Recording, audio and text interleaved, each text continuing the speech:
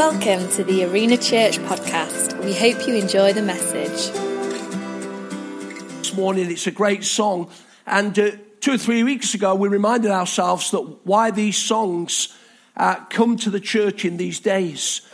We're not against old songs. We many of us love the old hymns, but the reality is we have to capture the sound of what God is doing in the church today. And God gets hold of people around the earth. He gets hold of brilliant songwriters, musicians, lyricists who capture a sense of what God wants to say today, so that we can declare to the principalities, the powers, the heavens, we can declare in the earth what God is doing. And the reason that we've ran this little series is because there is an incredible battle on in the earth for identity. And some of you that read and perhaps observe what's taking place in social context will realize that that is absolutely true. And so in week one, we sought to identify and reaffirm what God says about us. We recognized there was a contesting. We realized that we have to center on Christ, and then he confirms who we are, and we need to keep saying who we are in him. Last week in the baptismal service, Christian reminded us that we are who we say we are because of who God says he is.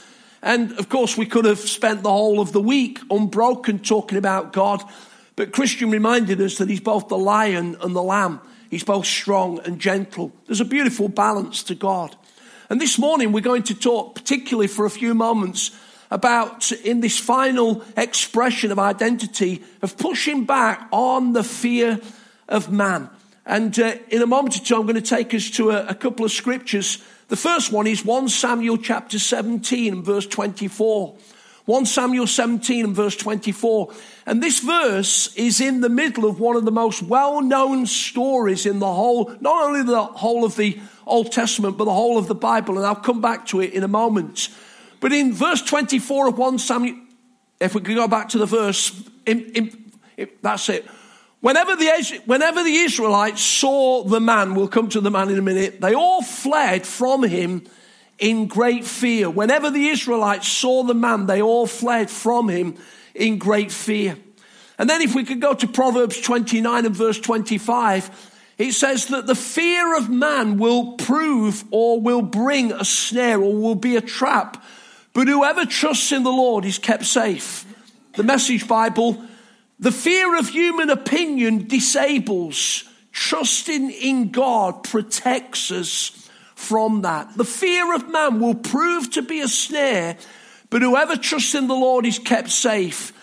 The fear of man, of human opinions, disables, but trusting in God protects us from that. I'm going to encourage us this morning in the few minutes that we have to increasingly remind ourselves in our identity in God that we do not need to be entrapped by the thoughts, the opinions, and the words of others. 1 Samuel 17 is the story of David and Goliath. Now, even people that aren't Christians, that don't read the Bible, would have had some understanding of David and Goliath. And of course, David and Goliath works itself out figuratively in life. So, for instance, if there's a football game and there's a team from the third division of the league playing, so we had Newport County playing Manchester City the other day in the cup. It was a David and Goliath contest, and most times Goliath wins, and they won 4-1. But just occasionally, the little team triumph.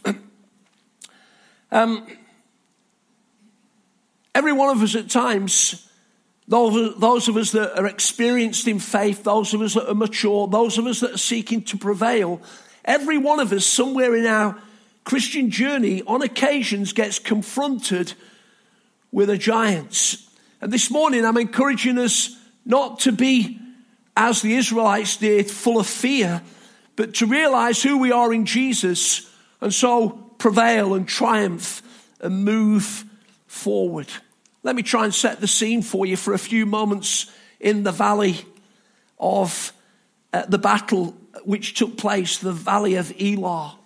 Nowadays, when we look at modern 21st century battles, it's almost like sort of games taking place as the logistics, as the targets are brought into place with such accuracy. But in ancient times, of course, it was very different to that. And the Philistines were something of a thorn in the flesh to the Israelites. They would often come and seek to battle against them. And in this particular instance, there was a valley of Elah, and on one hill were the Philistines, and on the other side were the Israelites. And they'd drawn their battle lines, and the Philistines were hugely confident that they were going to win because they got an ace in the pack, and his name was Goliath. Let me just read a little bit about Goliath in verse 4 of 1 Samuel 17. It's not on the screen, but just listen. He says, a champion named Goliath was from Gath, and he came out of the Philistine camp. His height was 6 cubits and a span. I'll explain that in a moment. He had a bronze helmet on his head and wore a coat of scale armor of bronze weighing 5,000 shekels. And on his legs he wore bronze greaves, and a bronze javelin was slung on his back. His spear shaft was like a weaver's rod, and its iron point weighed 600 shekels. His shield bearer went ahead of him. This guy was big. The tribe of Gath was known as producing tall people. He'd have been great at basketball in the modern day context because he was around about 9 feet tall. And in the notes of my Bible, the Bible very helpfully gives me both imperial and metric measurements. And we've got people in the room this morning saying, imperial?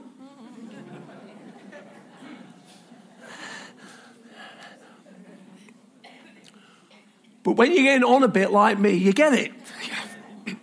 So he was around about 9 feet tall, or 3 meters in modern day terms. And the Bible says that his coat of armor was 5,000 shekels of brass, or around about 125 pounds, or around about 58 kilograms. And the point on his spear was 600 shekels of iron, which was around about 15, 16 pounds, or again around about 7 kilograms. This guy was a big dude. And he sort of carried his armor. And the Bible says for 40 days he roared out his taunts across the valley.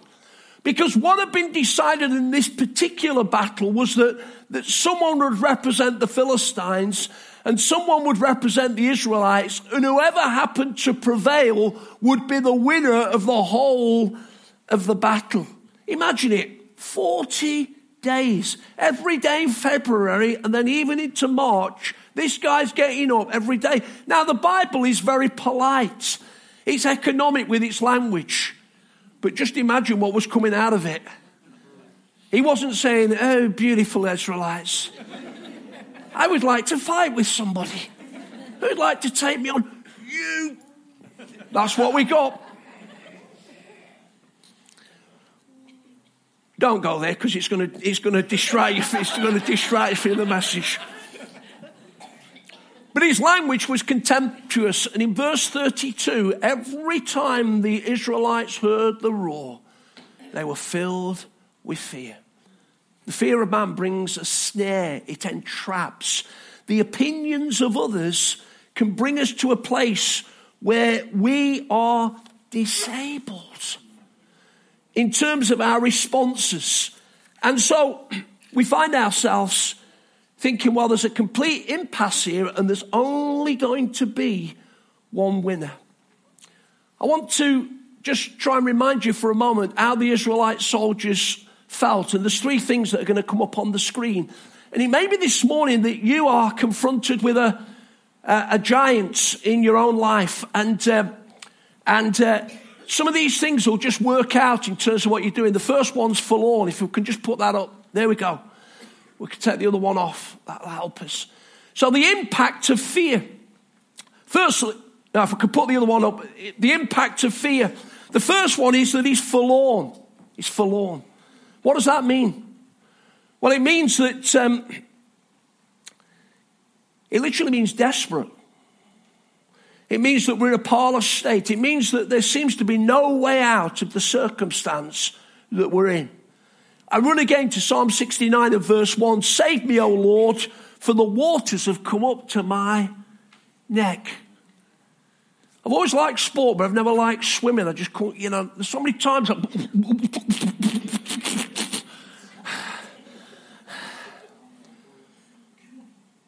And once, many, many years ago, I went on holiday with some young people, and we were in Cornwall, and I grabbed a surfboard. Not a very good swimmer, honestly, for about 20 minutes. I was nearly gone. And so every time I read that verse, it sort of brings not so good memories back. I wonder if this morning you're here, and there's a giant that disables you, and you feel completely hopeless. And then there's a thought that he could feel forsaken. Another word here that could stand for forsaken is rejection. I wonder if the giant over your life is, I wish you'd never been born. I'm not talking to kids now, I'm talking to adults, 30, 40, 50 years of age, and you've carried that giant all your life, knowing that actually nobody ever wanted you. David reminded us in the worship time that God loves us. And I want to say this morning that if that's you, you weren't an accident. You are right in the purpose of God. Your past doesn't determine your present, and God wants you to walk into a God-ordained destiny in his plan and his purpose, knowing that you are chosen of him. I wonder if you were the person that was said, you're thick, you'll never make anything, you're clueless. I wonder if you were the person on the end of comments like, I wish you dropped dead. And so we could go on. And people that allow rejection, forsakenness to engulf their heart and spirit. People work it out in different ways. If you don't find the answer in Jesus, you might end up drinking too much. You might end up taking substances that you shouldn't take. You might end up being in company that you shouldn't be in. But the reality is the enemy's going to keep letting you hurt yourself, because he comes to steal and to kill and to destroy.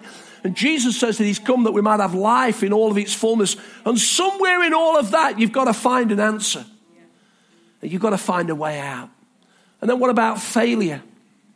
Failure so entraps people, where we pick over it and pick over it and pick over it and pick over it. I failed, I'm a failure, I failed.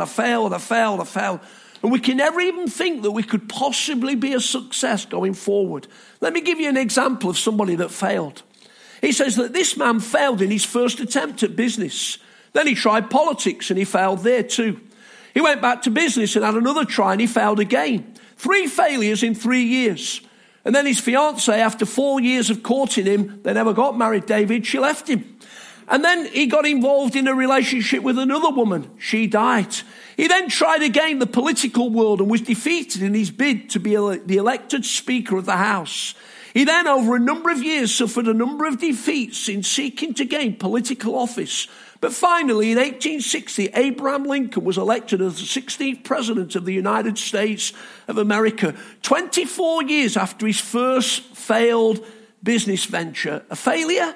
I don't think so. I don't think there's a person across the room today that could navigate every experience of life that they've been taken through, and on occasions not said, you know what, I failed there. I failed. And a sense of failure can so engulf our spirit at times that it disables us. And so here we've got an army being ridiculed day after day after day after day. The roar of the giants standing tall over them. The fear of man completely entrapping their lives. Forlorn, forsaken, and failed. And then a little teenage guy came along whose name was David. And David had been sent from Bethlehem, which was nearby to the valley of Elah, by his father to take some cheese and bread. In those days, they wouldn't have a logistics corps in place to make sure that the food line got to the front line. It would be by the help of families and friends that would send food to the warring soldiers.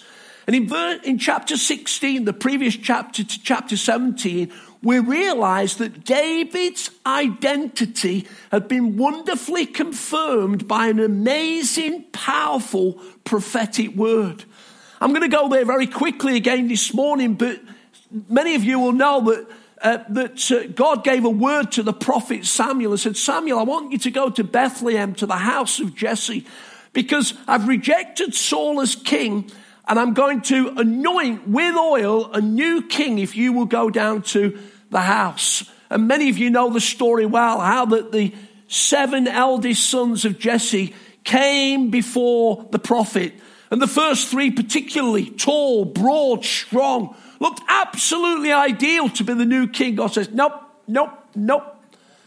And then this is how it works in prophetic ministry at times, because it's a work of it. It's like the other sons that you've got, because he thought he'd heard wrong. And so there's a bit of desperation in his voice. And Jesse says, oh yeah, there's David in the field. And the Bible describes David as the youngest. But in the original language of the New Testament, it's not only speaking about him being young, but least. In other words, even his dad and his brothers had tried to enshrine him in an identity of leastness that said he wasn't even worthy to stand before the prophet. Maybe he felt forlorn.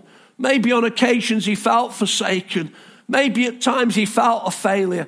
But Samuel says, will you bring David to me? And as he walked through the room, and there's that lovely old-fashioned expression of his ruddy appearance, rosy red cheeks, a young teenage boy, God says to Samuel, arise, anoint him with oil, because this is the new king of Israel. Now, in the power of that identity, God was going to take him on a journey. Let me just say, friends, that when God speaks into our lives at times, on occasions, it takes time to work out what he has said. So you might think that you're going to be the greatest evangelist since Billy Graham. That's brilliant if God said it, but there may be a few tests on the way just to develop your character, just to make sure you can carry it. And so David was anointed king, but he wasn't yet king. He was still a shepherd boy. And here there's a test. And in the assurance of God's anointing, whilst he's serving the food and whilst he goes to say hello to his brothers, Goliath appears on the scene again and roars out another taunt to the Israelite soldiers. And it says in verse 23 that David heard it. But David, rather than quaking with fear, somehow had something come upon him in the purposes of God that says that I will take this king on. The Bible tells us in Revelation 1 and verse 6 that we're all kings and priests to God. I don't want to stretch that this morning, but I want you to realize that in Jesus Christ there is something within us that doesn't have to be contained by the taunts of this world. And so as we come towards the end of the message, there's 3 things I want you to think about as we realize this morning that we can learn off the example of David. The first one is determination. Because in verse 32, it says, let no one lose heart. Your servant will go and fight him. These guys have been quaking for weeks. And this teenage boy comes on the scene and says, don't worry, guys, I'm going to take him on. I'm going to take him on. He met with skepticism from his brothers. You know, sometimes the people closest to you can be the most skeptical about what God wants to do in you. And you're going to have to measure it. Joseph's brothers, you. Jesus' close family, you. David's brothers, you. And there's times in my own life that I've burst into situations and shared with things with people close and people that I would call friends. And sometimes I've not always got the response that I was expecting. So he met with skepticism. And then he met with doubt from King Saul. But David was undeterred. There's a song we used to sing that says, be bold, be strong, because the Lord, your God, is with you. And I'm calling out a spirit of determination in people this morning. People that perhaps have been entrapped in their God-given identity by the opinions of others, things that people have said over you, even people sometimes very close to you. And God says this morning, in boldness and strength, move forward into what he has got for your life. And then secondly, there's dependence. There's dependence because the story begins to go on, and some of the soldiers, despite the skepticism of David's brothers, heard what David was saying, and he found an audience with the king. He reiterated that he felt in the boldness of God that he was able to go down and take the giant on, and God would give him a mighty victory. And so King Saul, in a rather protective way, says, well, I tell you what, you can have my armor. And he tries the armor on. It's completely ill-fitting. He says, I cannot go in these. And here's the truth this morning that I really want you to grasp in this whole thought of God saying, I am who you say I am. You're not called to go in somebody else's identity. You're called to go in what God has called you to be. Stop living by comparison. Saying, I wish I was like that person on the platform. I wish I could play the guitar like him. I wish I was good at talking with people like her. Be who God has called you to be. Don't try and wear somebody's ill-fitting armor. It won't work. God has called you to find a fit in the body of Christ that is exactly the fit for you, and nobody else can do it. And so he pushed aside the armor and he moved in the security of who he was. No armor. It says that he went down, he took a staff and some stones and his trusty sling, and off he set to confront the giant. I wonder what he was thinking about in those moments as he moved towards taking on the 9-foot-high monster from Gath. I suggest there's two things that helped his dependence. Number one, a confidence born of past experiences. Let me read verses 36 to 37 to you. He says, your servant has killed both a lion and a bear. This uncircumcised Philistine will be like one of them, because he's defiled the armies of the living God. And the Lord rescued him from the paw. The Lord who rescued me from the paw of the lion and the paw of the bear will rescue me from the hand of the Philistines. David had already got a track record. When nobody is watching him in the dead of the night, in the obscurity of his lonely patrol of the sheep that belonged to his father, the lion came, the bear came. And he thwarted them in the strength of God's power. He had a confidence from past experiences. I say to people this morning, God is taking you through experiences. Nobody else is seeing them. Nobody else is knowing about them. But God is giving you these experiences to strengthen you in the destiny that still lies ahead of you. There's bigger challenges to come. There's greater battles. There's taller giants. But you will go in a dependence of, if God has helped me in the past, he's going to help me in the future. And we thank God for that. Why do we have to go through certain experiences in our Christian walk at times?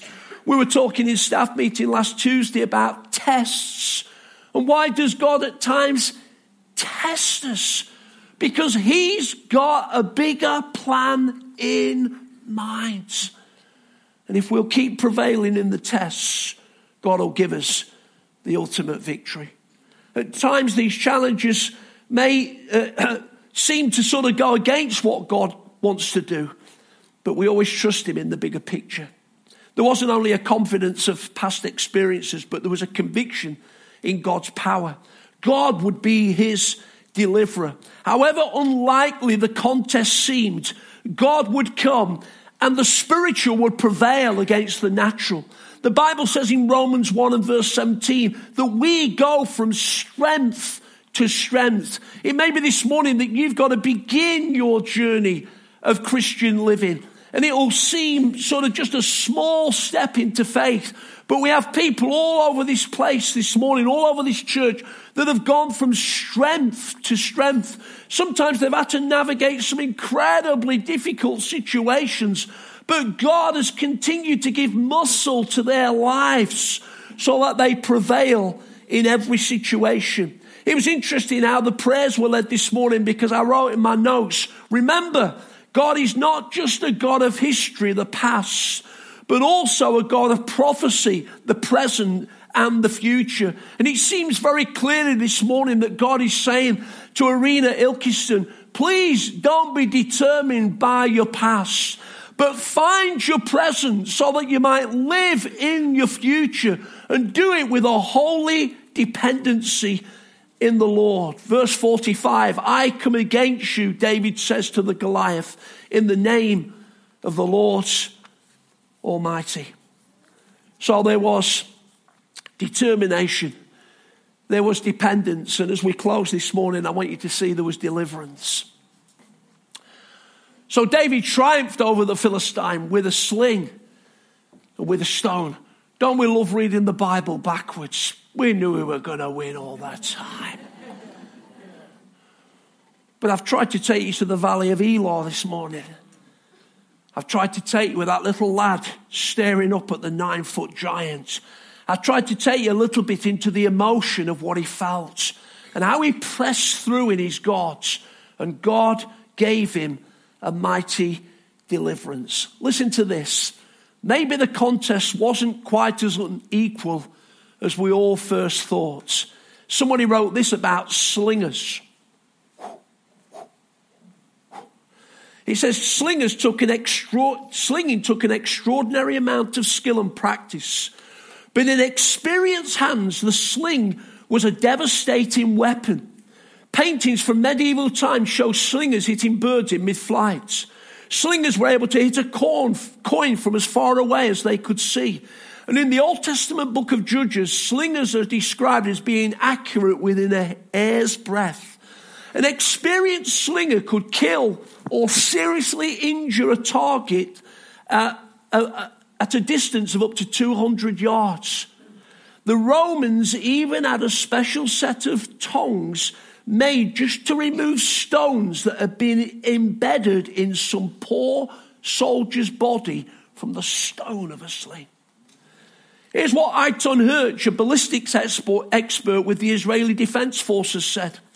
He did a series of calculations showing that a typical size stone hurled by an expert slinger at a distance of 35 meters would have hit Goliath's head with a velocity of 34 meters per second, more than enough to penetrate his skull and render him unconscious.